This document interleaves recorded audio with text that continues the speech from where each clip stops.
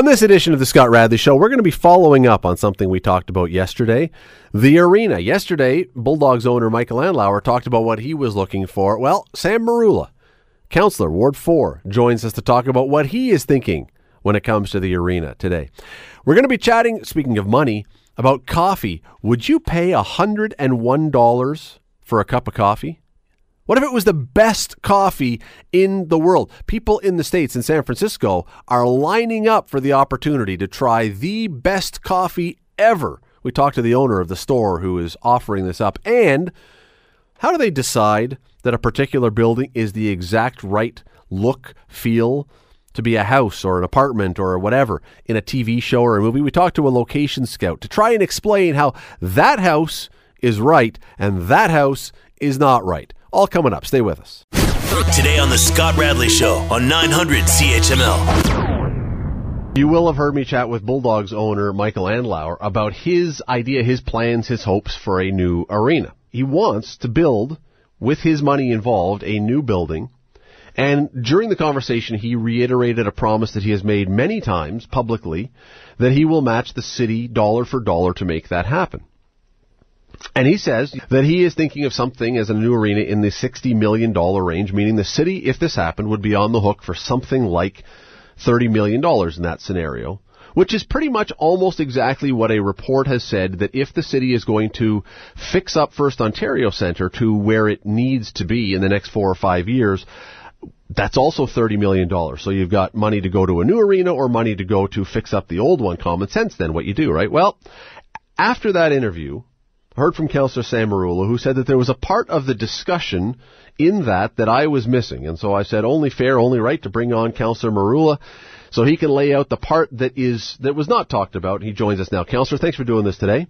Oh, my pleasure, Scott. You have said, and you said it in Andrew Dreschel's column, and then you told me today, this for you is a complete non-starter. Absolutely. So let's just look at where we are, and where we're headed. Sure. So this process started in 2010, and firstly, divesting ourselves from HECFI, which annually were compounding the subsidy, and at one point it reached $11 million. Of city money? Yes, absolutely, to run all three facilities. I brought forward a motion to dissolve HECFI, put together a steering committee comprised of councillors that then went out to an RFP process to get the private sector involved. And as a direct result, we now have Spectra as well as the Carmen's Group running all the facilities. So we've saved millions of dollars on that first part of the initiative. So the intent at that time was, firstly, to stop the bleeding on the subsidies, and secondly, create a form or a plan of action to get the city of Hamilton out of the entertainment business. We don't belong in the entertainment business. This is not 1975 or 1980. We need private sector to do their bit in creating an entertainment sector, but taxpayers' money for that today is a non-starter. So we went through this process. We've saved millions of dollars in subsidies, and now we're looking at the capital component. Well, Hamilton today is not Hamilton of 15 or 20 years ago. We are right now the talk of the country. We are fourth largest or highest property values in the entire country.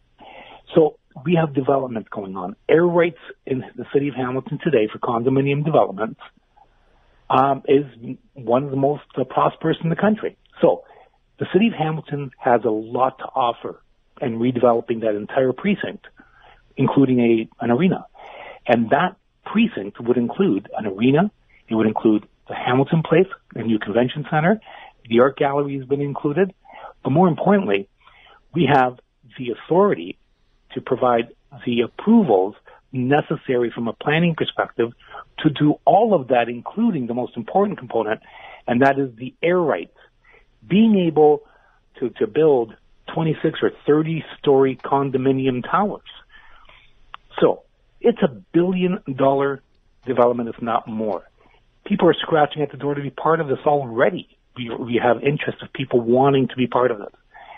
The condition of all of this, though, is that we will give the land, we'll give the approvals, but whoever comes in to build this over $1 billion development will have to provide an arena, the convention center, Hamilton Place, and the art gallery fully functional and operational in exchange.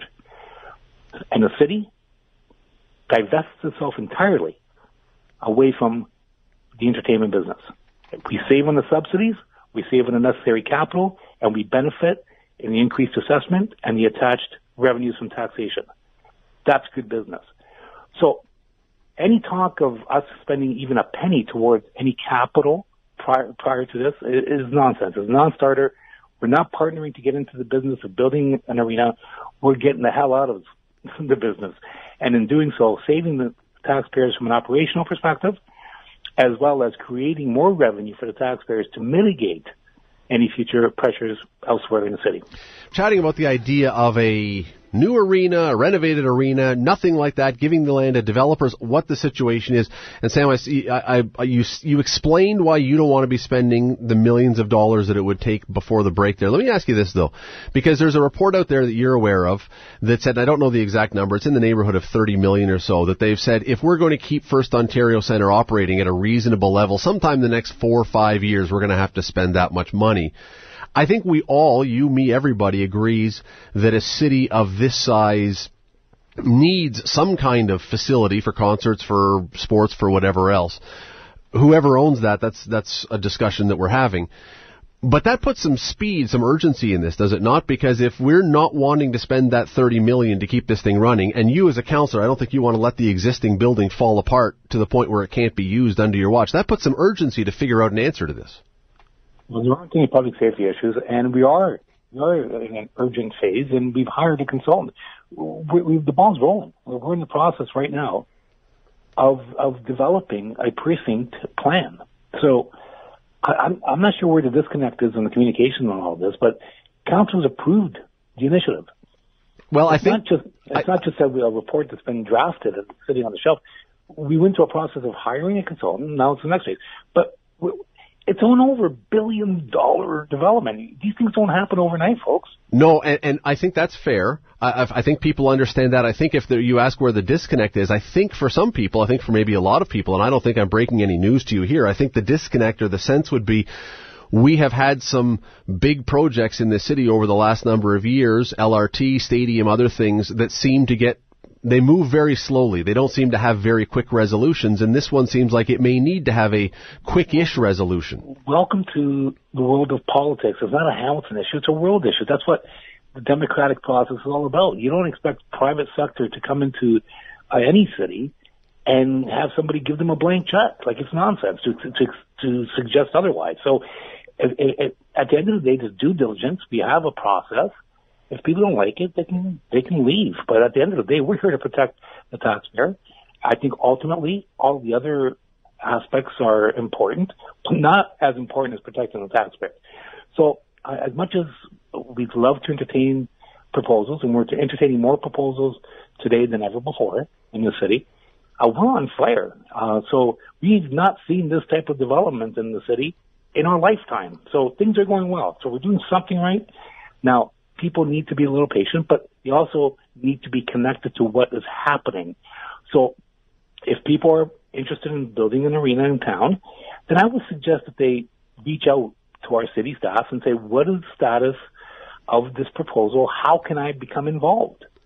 But rather than trying to create a separate scenario, which is a non-starter, and it's not even on the table. But can you envision a scenario, though, again, because this report said that in the next 4 or 5 years this money is going to have to be spent, could you envision that's assuming we're not doing what we're doing, Scott. Listen to what I'm saying here.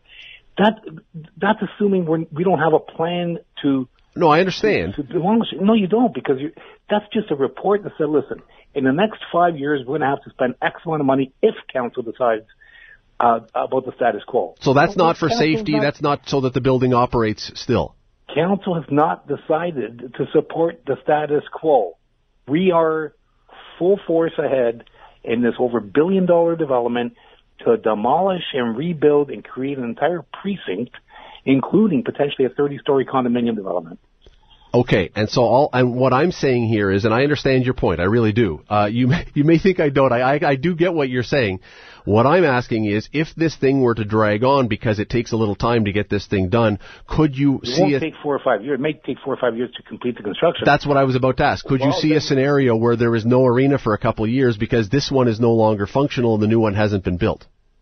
Then he's going to have to, or whoever, has to find a temporary bridging aspect, right? So Mountain Arena might be available for a period of time until that is developed. At the end of the day, the Tiger Cats went through it. Any sports team goes through it. You can't have your cake and eat it too. If we're going to build a new arena, there will be, anytime, even if you renovate your own bathroom, there's an inconvenience, right? So imagine renovating an entire precinct of over $1 billion development. There's going to be a significant amount of inconvenience, but when it's over and done with, everybody's going to be happy. What is a time frame in your mind? What is a time frame for this that is reasonable for council to be able to make a decision? And I know you're saying the ball is rolling, this is already happening, but to choose a developer and say, okay, you know what, we can start doing something here. What's reasonable? Well, you're going to have to go through a procurement process. Obviously, everything has to be open and transparent. We have a procurement process, so nothing could be expedited. So by the time we get shovels to the ground and it being completed, it could be 5 years. And in the meantime, you might, out of that 5 years, maybe 2 years, you might not have an arena. I don't know definitively, but what I do know, there will be a great deal of inconvenience initially, but at the end result will be worth it. Last thing on this one, and this, in your mind, does the development, there could be a development there, does the arena, convention center, whatever else, if you were to make a deal, in your mind, does it have to be on that location or could it be elsewhere? Yes. No. What council supported was a precinct in that area. That's our land. We own it. That's the benefit. That's the return on our investment. We own the land. We have approval authority. And at the end of the day, we're not putting any money towards this, not a cent. All we're providing is the land and the approvals, and we're saving tens of millions of dollars as a result. Ward 4 Councillor Sam Merulla, always appreciate you coming on. Thanks for doing this today. Oh, no problem. Thanks, Scott. That is. I said this last night, and I was clearly prescient. This is not the last we're going to be hearing about this. We're going to be talking about this a lot because it's going to be bouncing back and forth, and it will take time. It will take time. And I may not be quite as optimistic, quite as confident as Councillor Merulla that this will be done or ready in 4 or 5 years. I hope he is correct. I hope he is correct, but there have been a few projects, as you may have noticed, that have taken a little longer than that. But I hope maybe this one is different. Let's hope. It's a big project if it goes through. Let's hope. You're listening to the Scott Radley Show podcast on 900 CHML. Here in Hamilton, we like our coffee. You may have noticed that. You're probably already paid more than the equivalent of your mortgage into Tim Hortons over the years, or Starbucks, or any of the innumerable independent coffee houses that are popping up every week. Seems we drink a lot of the stuff around here. Just when the snow thaws and you see all the crumpled cups under the snow, you know how much coffee we drink. So we consider ourselves pretty knowledgeable, I think, about the drink here in the home of Tim Hortons. And I don't think, again, because of all those coffee houses that, $3, $4, $5 for a cup of coffee, I don't think we consider ourselves cheap when buying it. We're willing to spend to get a good cup of coffee. So let me ask you this. Would you be willing to pay $101 for a cup of coffee? 101. That's Canadian. 75 American. What if it was what if you were told that $101 would buy you the world's best cup of coffee? You could drink the best cup of coffee in the world for $101. Probably not every day, but as a sampler. Well, folks in San Francisco this week have had that opportunity over on the weekend. And when they put this up for people to be able to come in and do this, the spots sold out. Sold out. $101 for a cup of coffee, and they sold, I'm not even sure, I think it was about 80 people. Sold out all those spots. Made me wonder, how good could a cup of coffee possibly be to be worth that much money and to make that happen, that many people would be willing to spend for it? Well, I figured out who we should ask. Her name is Heather Perry. She's the past chair of the Barista Guild of America. She's a 2-time United States barista champion. I didn't even know such a thing existed. And second in the World Championships. Again, didn't know about it. Maybe we'll find out about that from her. She is also the president of Clutch Coffee, which is the company, the store that had this coffee for sale. She joins us now. Heather, thanks for doing this today. Oh, thanks for having me. How good was that cup of coffee? It was fantastic. Worth every penny. You obviously tried it. Yes, definitely. So was it, and I this is the first thing that went through my head when I started hearing about this. Was it really that good, or having been told that this was the best coffee ever, you convinced yourself that it was that good? I will tell you this for sure. It's definitely one of the best 5 coffees I've ever tried, without a doubt. You know what I mean? It's a fantastic coffee. It's what we call a geisha varietal. So coffee, the way I describe it is kind of like apples, right? If you go to your local produce market, you have many different apple varieties to choose from. Well, coffee's the same way. There's lots of different coffee varietals. But this one coffee varietal called the geisha varietal has this really unique flavor to it, almost tea-like you're drinking a black tea with some bergamot and some tropical fruits. And so this varietal is known for making really good coffee.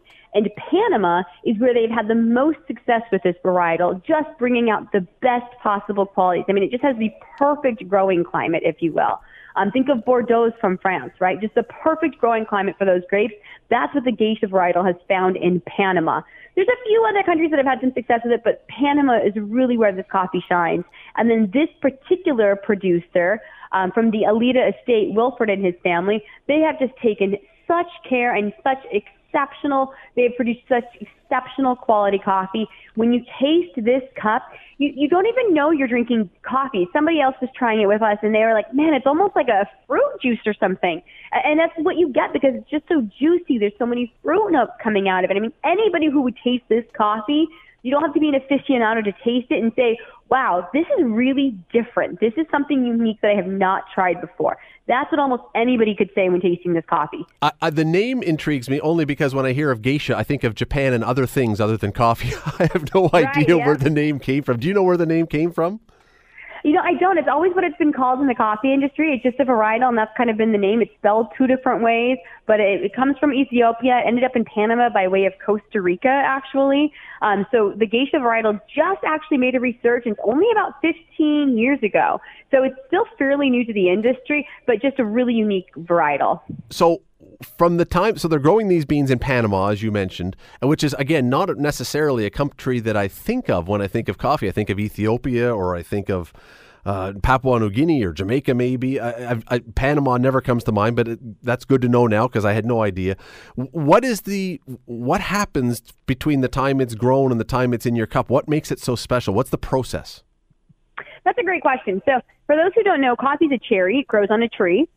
So when it comes to what makes an exceptional cup of coffee, you definitely have to start with just the terroir that the coffee is grown in, right? And that's what we talked about with that microclimate that you've got in Panama with this particular lot of coffee. You know, the Alita estate, when it comes to this particular coffee, there's only 100 pounds of this particular lot. Now, he grows a ton more than 100 pounds, obviously, or 50 kilos, if you will. But it's these special 100 pounds that were grown in the specific area of the farm that got that extra care to really push it to be such an exceptional coffee. So one is that microclimate that it's grown out in that varietal. But then on top of that, once you pick that cherry off that tree, you've got to get that bean out of it. And the way that you do that is called processing. And there's a lot of things that a farmer and a producer can do when they're processing the coffee that will influence it in the final cup. And taking proper care to process it will ensure really one of the most delicious cups. And that's just what Wilford did really from the beginning. And so when we tried this coffee for the first time, we knew it was something special. And so when that green coffee finally makes it to us and we have the responsibility and the care to roast it and then serve it to customers, our job is really don't screw it up. I mean, they've done such an amazing job with it. We want to make sure when we roast it, we bring out all of those qualities that we tasted. We don't cover any of them up with the roast or underdevelop the coffee so you miss out on them. So we roast to what we call as our peak of flavor roast profile, which really means roasting it to where you can maximize all the potential of that coffee. And then for brewing here at Clutch Coffee, we're also home to the 2-time U.S. Brewing Cup champion, Todd Goldsworthy. So we had him really dial in the coffee to make sure that we were brewing it so that the customers really got to experience just the best cup. And for those who we shipped it out to, We gave them brewing instructions as well so they could do that. I think you may have left something out of the processing procedure. I read in a couple stories about this that you and the other coffee drinkers may not be the first people or animals or creatures to have this go through their system. Is that correct? No, that is not correct. Okay, there were stories that there was, the one I read in the USA Today says the beans are eaten by civets, a cat-like animal, and then pooped out. That's not true. There's a coffee that's done that, and that is called Kopi Luwak, and that is absolutely not what we are serving. I was going to say, I'm not sure how I would have felt about that. Anyway, just to that point. I know how I feel about it, and I know I'm not going to be serving it. Well, to that point, and we're totally off topic, I'm wondering who the first person was who ever saw that lying on the ground and said, you know what, I'm not going to pick coffee beans today. I'm going to brew that up. I've never understood that, and we won't go down that path. But anyway, it seems like an odd one to me. Anyway, so now forgive my high-end coffee drinking etiquette, but when people come in and they want to sample a $75 cup of coffee, do they drink it like a cup of coffee, or is this more like a wine tasting? Is there a lot of sipping and slurping and swooshing around and that kind of thing to really get all the flavors? You know, it's a little bit of both. I would say everybody enjoys it differently. You know what I mean? Some people come because they are coffee aficionados and want to really dissect it and tear it apart. You know what I mean? And so they take their time and they do that kind of wine stuff with it. Well, other people come in and they just are coffee lovers and they just want the opportunity to try the best coffee in the world. And so that's why they're there, and they just sit there and they just enjoy their cup and drink it as they would any other cup. So it's really up to the consumer and how they best want to enjoy it. Does anybody dare to put cream and sugar in it, or do you have to drink it black? So you absolutely do not have to drink it black. I would absolutely recommend it, and I always tell everybody to try it black, because you definitely change the flavor of coffee when you're adding cream and sugar to it. I will tell you, we have cream and sugar drinkers who come in and they have gotten this coffee and they have asked if they can, and we always encourage them, hey, how about you try it like this and then see how you feel after taking a few sips of it, and nobody ends up adding cream or sugar to it. Because again, this coffee is just so unique. You know, when you think coffee, you think notes of, roasty or smoky or bitter, things like that. And this coffee just has none of it. It's on a totally different level, almost like an herbal tea, like I was saying, like a fruit punch. I mean, it's that type of combination. It's just so unique. And it's not because we're adding anything to the coffee as well. So everybody who has come in has drank it black, but we by no means stop them from enjoying it however they want to. It was interesting today, before you were coming on here, when you agreed to come on, I watched a few videos from people from newscasts or whatever else trying this, and every single person, it seemed anyway, had a different thing that they picked up, a different flavor or a different something. I mean, it really did feel or look like a wine tasting. Yeah, and everybody picked up a different flavor or, so aromatic, because this coffee is just so complex that everybody is going to pick up something different. When they are judging these coffees in order to award them best coffee in the world, and that allows it to yield such high prices, the cuppers that are tasting down at origin, they write down everything that they taste. And this coffee, I think they had 26 different flavors they wrote down for it. Wow. Because it just comes so complex and there's so much going on. And it changes so much from hot to cool, from hot to warm and warm to cool. It just changes so much. Am I correct that you have a sister who is a sommelier? Yeah, me and my sister are both sommeliers. Oh, you are? Together. Okay, so yep. you are then someone who, in the wine industry anyway, you would be someone who I assume would be pretty good at picking out those flavors. So is that something that when you're sipping it that you are trying to do, is to identify all those different things, or just enjoying coffee? No, when I'm doing something like this, I'm definitely trying to pick out flavors. When I drink a cup of coffee, there are absolutely times when I go in and I just want to enjoy it. And I've had the opportunity and the luxury in order to try this coffee a few times now. And the finest thing about this coffee, I think, is that you don't have to try and pick out flavors. Even if you're just trying to enjoy it, these flavors just jump out at you. You know what I mean? And you're just like, wow. I mean, there are times I just drink coffee. I'm like, oh, that's a nice cup of coffee. And I don't give it a second thought, and I drink it and go on with my day. This coffee, you just can't do that with. You sit there with it, and it's just like, man, I got so much, Meyer lemon in that flavor. And then you go back to it a few minutes later, it's like, oh my gosh, there's tons of raspberry coming out of it. You're not trying to, but these flavors are just so prominent. You guys bought, and we got a couple minutes left here. You guys bought, I think, 10 pounds of this. That was at the price that was offered. That's over $8,000 worth of coffee. Now, that's not going to bankrupt your store, I'm assuming. But was there any doubt in your mind or the store's mind when you put that much money in, that you're going to be able to find people to come in and buy it? There definitely is, because you're not So there's always a doubt, right? Because it's like, man, that's a ton of money that you're asking people to pay for a cup of coffee. And you know you're going to get some people who just want to be able to say, hey, I tried the best coffee in the world. But you also want to make sure that you put it out there so people who really love coffee can enjoy all of the hard work that's gone into it. But the way that I always explain a cup like this to people, if you look at, we talked about wine a few times now. When you look at the most expensive bottle of wine in the world, right, most of us will never even see it, much less have the opportunity to look at it or smell it or taste it. But we can have the best coffee in the world, and it's only going to set us back $100. You know, which it's by no means it's something to push aside and say that's nothing. But at the same time, coffee is still a very affordable luxury, which is why I think that it draws so many people in. You know, if you can't go out to a full dinner, you can still meet somebody for coffee. And I think that's one of the beautiful things about coffee. We are sadly out of time. But when you say that people could try this if they were intrigued, I believe, based on your website, that if someone was interested in ordering, there are small amounts that they can still get to try this, and they would have to do it at home, not fly down to where you are. Is that still the case? Could people still order some? Yes, there's a few bags still for sale on the website. If you happen to be in the SoCal or NorCal area, you're more than welcome to bring your bag into our store, and we will happily brew it for you. Your website is what? Clatchroasting.com. There you go. So if someone is interested for yourself, or if you know someone who is a real coffee freak and this would be a great gift for someone if you got the money and you want to give them something totally unique, clatchroasting.com.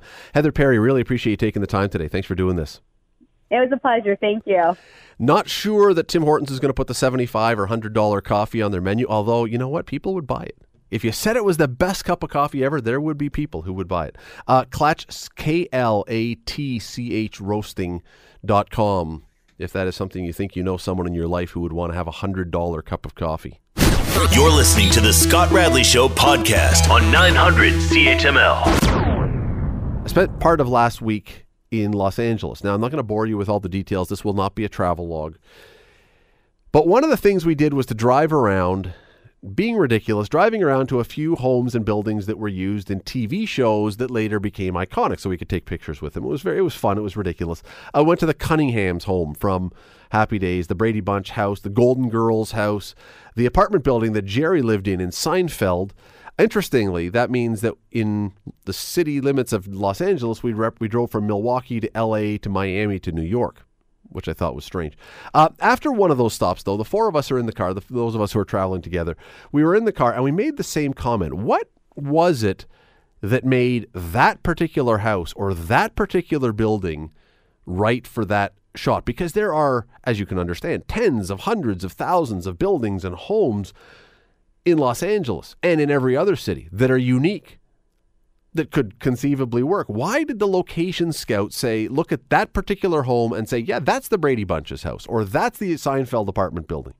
And we could ask the same question around here because, as you know, Hamilton is used now often for movies and TV shows. There's lots of stuff going on around here, and location scouts are finding buildings and finding properties and saying, yeah, that is the place that fits that. What is it about those places? How do they do this? How do they decide what they are going to use and what fits properly? Well, there's one person to ask about this that I know. His name is Jonathan Matthews. He is a professional location scout, has worked in this city many times, worked on The Handmaid's Tale, has worked on other things. He joins us now. Jonathan, thanks for doing this today. No problem, Scott. Nice to talk to you. Nice to talk to you as well. These buildings, some of the ones I just mentioned and a lot of other ones, have become burned into our brains because we've seen these and they've become identifiable with a show and with other things. Does that mean that the location scout did a great job, or does that just mean the show was good? Well, first of all, let's start off with the fact that a location scout is nothing more than a butler to the production. The producers make the decisions, and the decisions are made on many different factors. I mean, the one that would jump into my mind right away is the actor's availability. So you were talking about the exterior building used in Seinfeld, and yeah, it was shot in, I believe, Koreatown in Los Angeles. Yeah.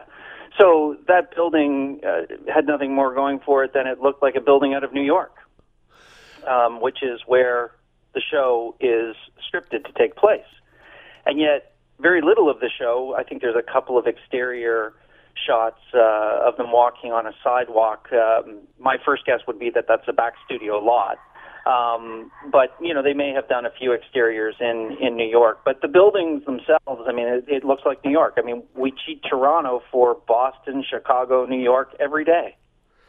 But if you're a location scout, and again, I understand if you're going to be doing a huge production and you've got the whole crew there, but for a building like that, we'll use that example since you brought it up.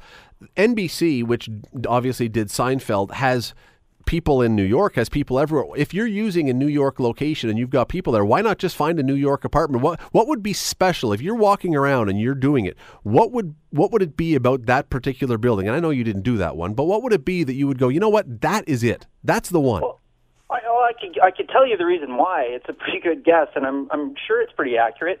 You know, you've got all of the cast that are on that show, all of the actors and actresses that most of them live in L.A. So that show's kind of dating a little bit back, but still, they're in L.A. Now, the major set, Jerry's apartment, the hallway outside of that apartment, that's a set. That's built on a soundstage. Yep. So if all of the union deals are done down in Los Angeles, the actors are tied to contracts down in Los Angeles, it would be a huge expense to move all of that, include, like, you know, even if you just move the actors and the producers and the directors and whatnot to New York and you hire a New York crew.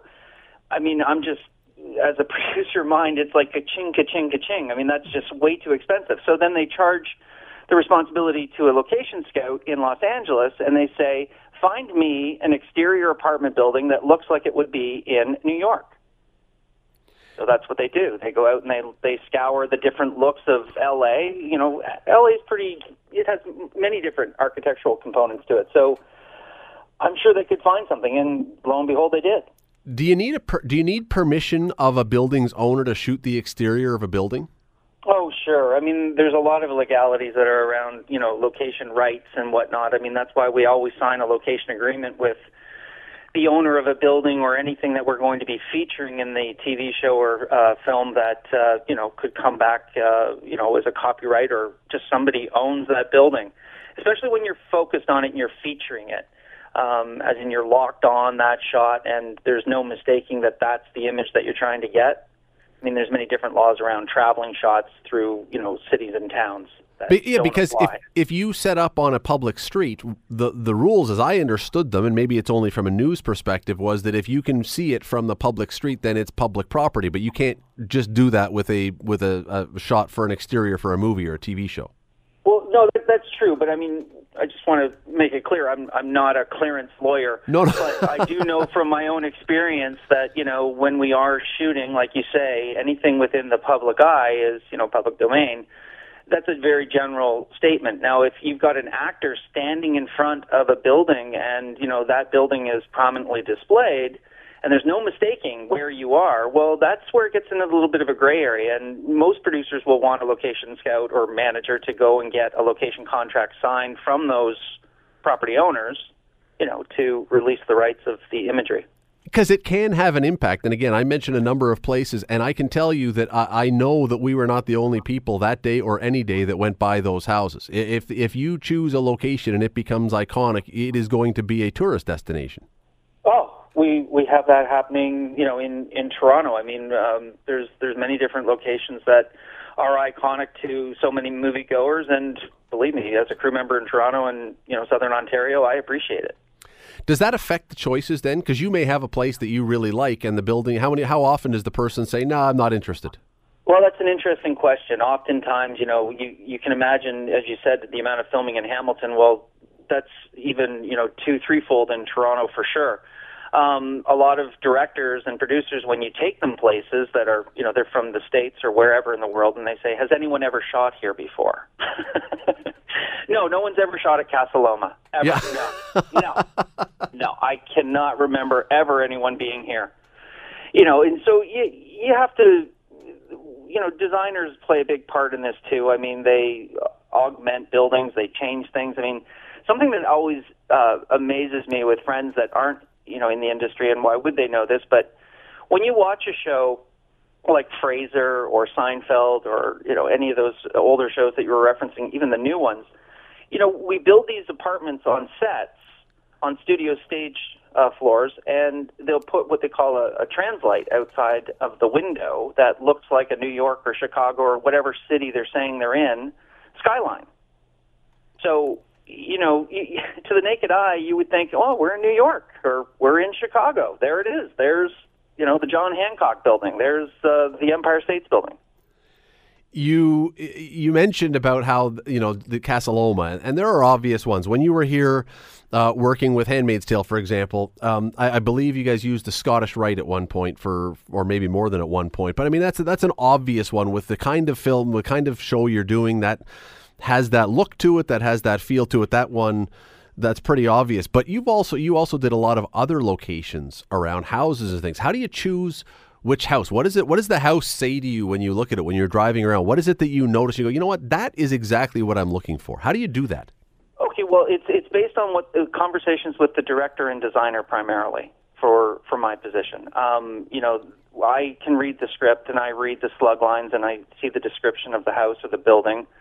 And then there's many conversations, creative conversations with the designer of the film or the TV series. And then, of course, cost comes into play, so producers are always involved in those conversations. And I get given basically a shopping list. It needs to be on a quiet street. It needs to be a mature treed street. I want space between the houses. I want them brick, not wood. So, I mean, we're given a list of what we need to go and look for.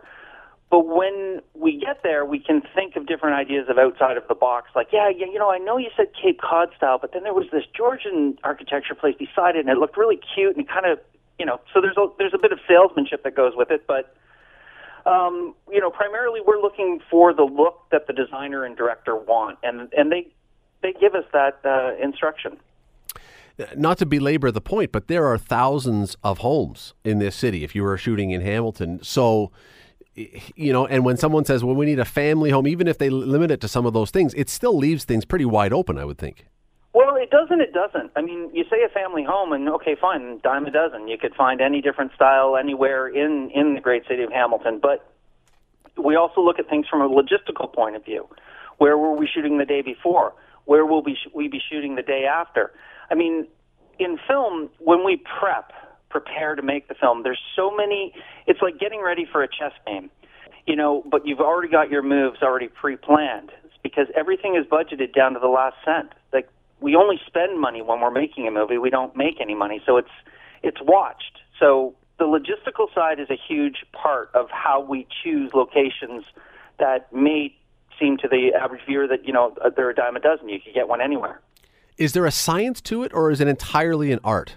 Oh, I tell you, if we were scientists in this, we'd all be doctors. That's for sure, especially in this line of work. But there's definitely a science to it. It's there's so many different things: weather, time of the year, the ability to be able to control the area that we're filming in, and that's based on the great help that we get from the Hamilton Film and Television Office, Hamilton Economic Development, and just Hamilton City Council is fantastic. They really do get it.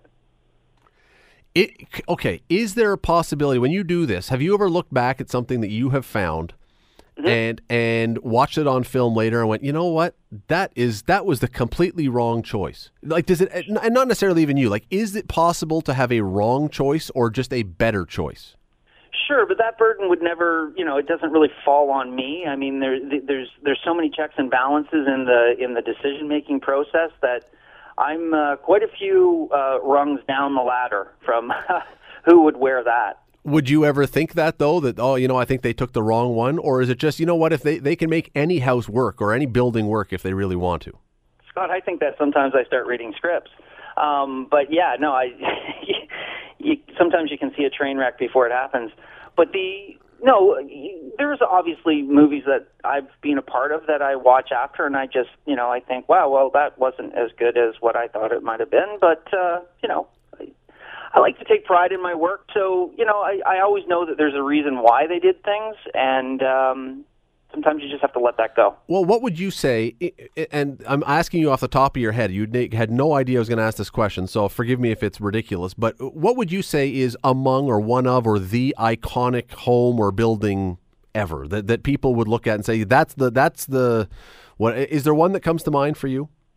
Well, I think I mentioned it earlier. Casa Loma, I think, is is pretty iconic. I mean, most people sorry, around the world, sorry. You're right. Absolutely, that is iconic. People would recognize it. But I mean, from a movie. I mean, I was thinking of the Brady Bunch house or something, where it's like immediately everyone goes, "Oh yeah, I know what that one looks like from the TV show." Is there one for you that comes to mind? Yeah, like from a logo perspective. Well, I think the exterior house of the TV series Full House. Oh, in San Francisco, absolutely. Yeah. Okay. Some of the iconic diners that I'm dating myself here, but Happy Days. The diner, the exterior. Yep. Diner they played in the show, but no, there's definitely, especially when a series runs for 8 or 9 years. So the question is, and I think it's a perfect example you came up with the Full House one on the hill there in San Francisco going down. Had they not chosen that one, whoever the producer, director, locations scout, whatever, had they not chosen that and chosen a different one, because of the show, because of the people liking the show, all the rest, the popularity, would that other house have become iconic? Did it have to be that? Is the choice of that house what made it iconic, or was it the show? I think it was the show. I mean, you could take a show like Sanford and Son. That wasn't a real great. I mean, it was a joke. The whole the comedy, that series. But no, I think it's the show more than it's what people relate to the show. But I want to say about that house, the exterior of Full House. If you really look at the architecture of that house, and then when we go inside on the sound stage, there's nothing about that interior that matches the exterior. No, of course not. Like, it's like maybe 15 or 18 feet wide. Yeah, they didn't even try in that one. Right, and yet you go in and there's like 4 families living in that house, and there's rooms galore. Yeah, but who's checking for that kind of stuff, really, Jonathan? Oh, I'm the worst person to go to a movie with, because I'm looking at continuity, and I'm like, look, yeah, there's that cup again. Like, we found out, last week with Game of Thrones? The coffee cup.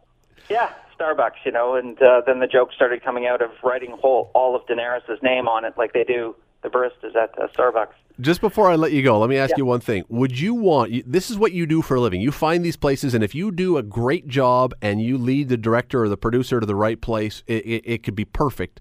Would you want to be the owner of a home that became iconic from movies or TV?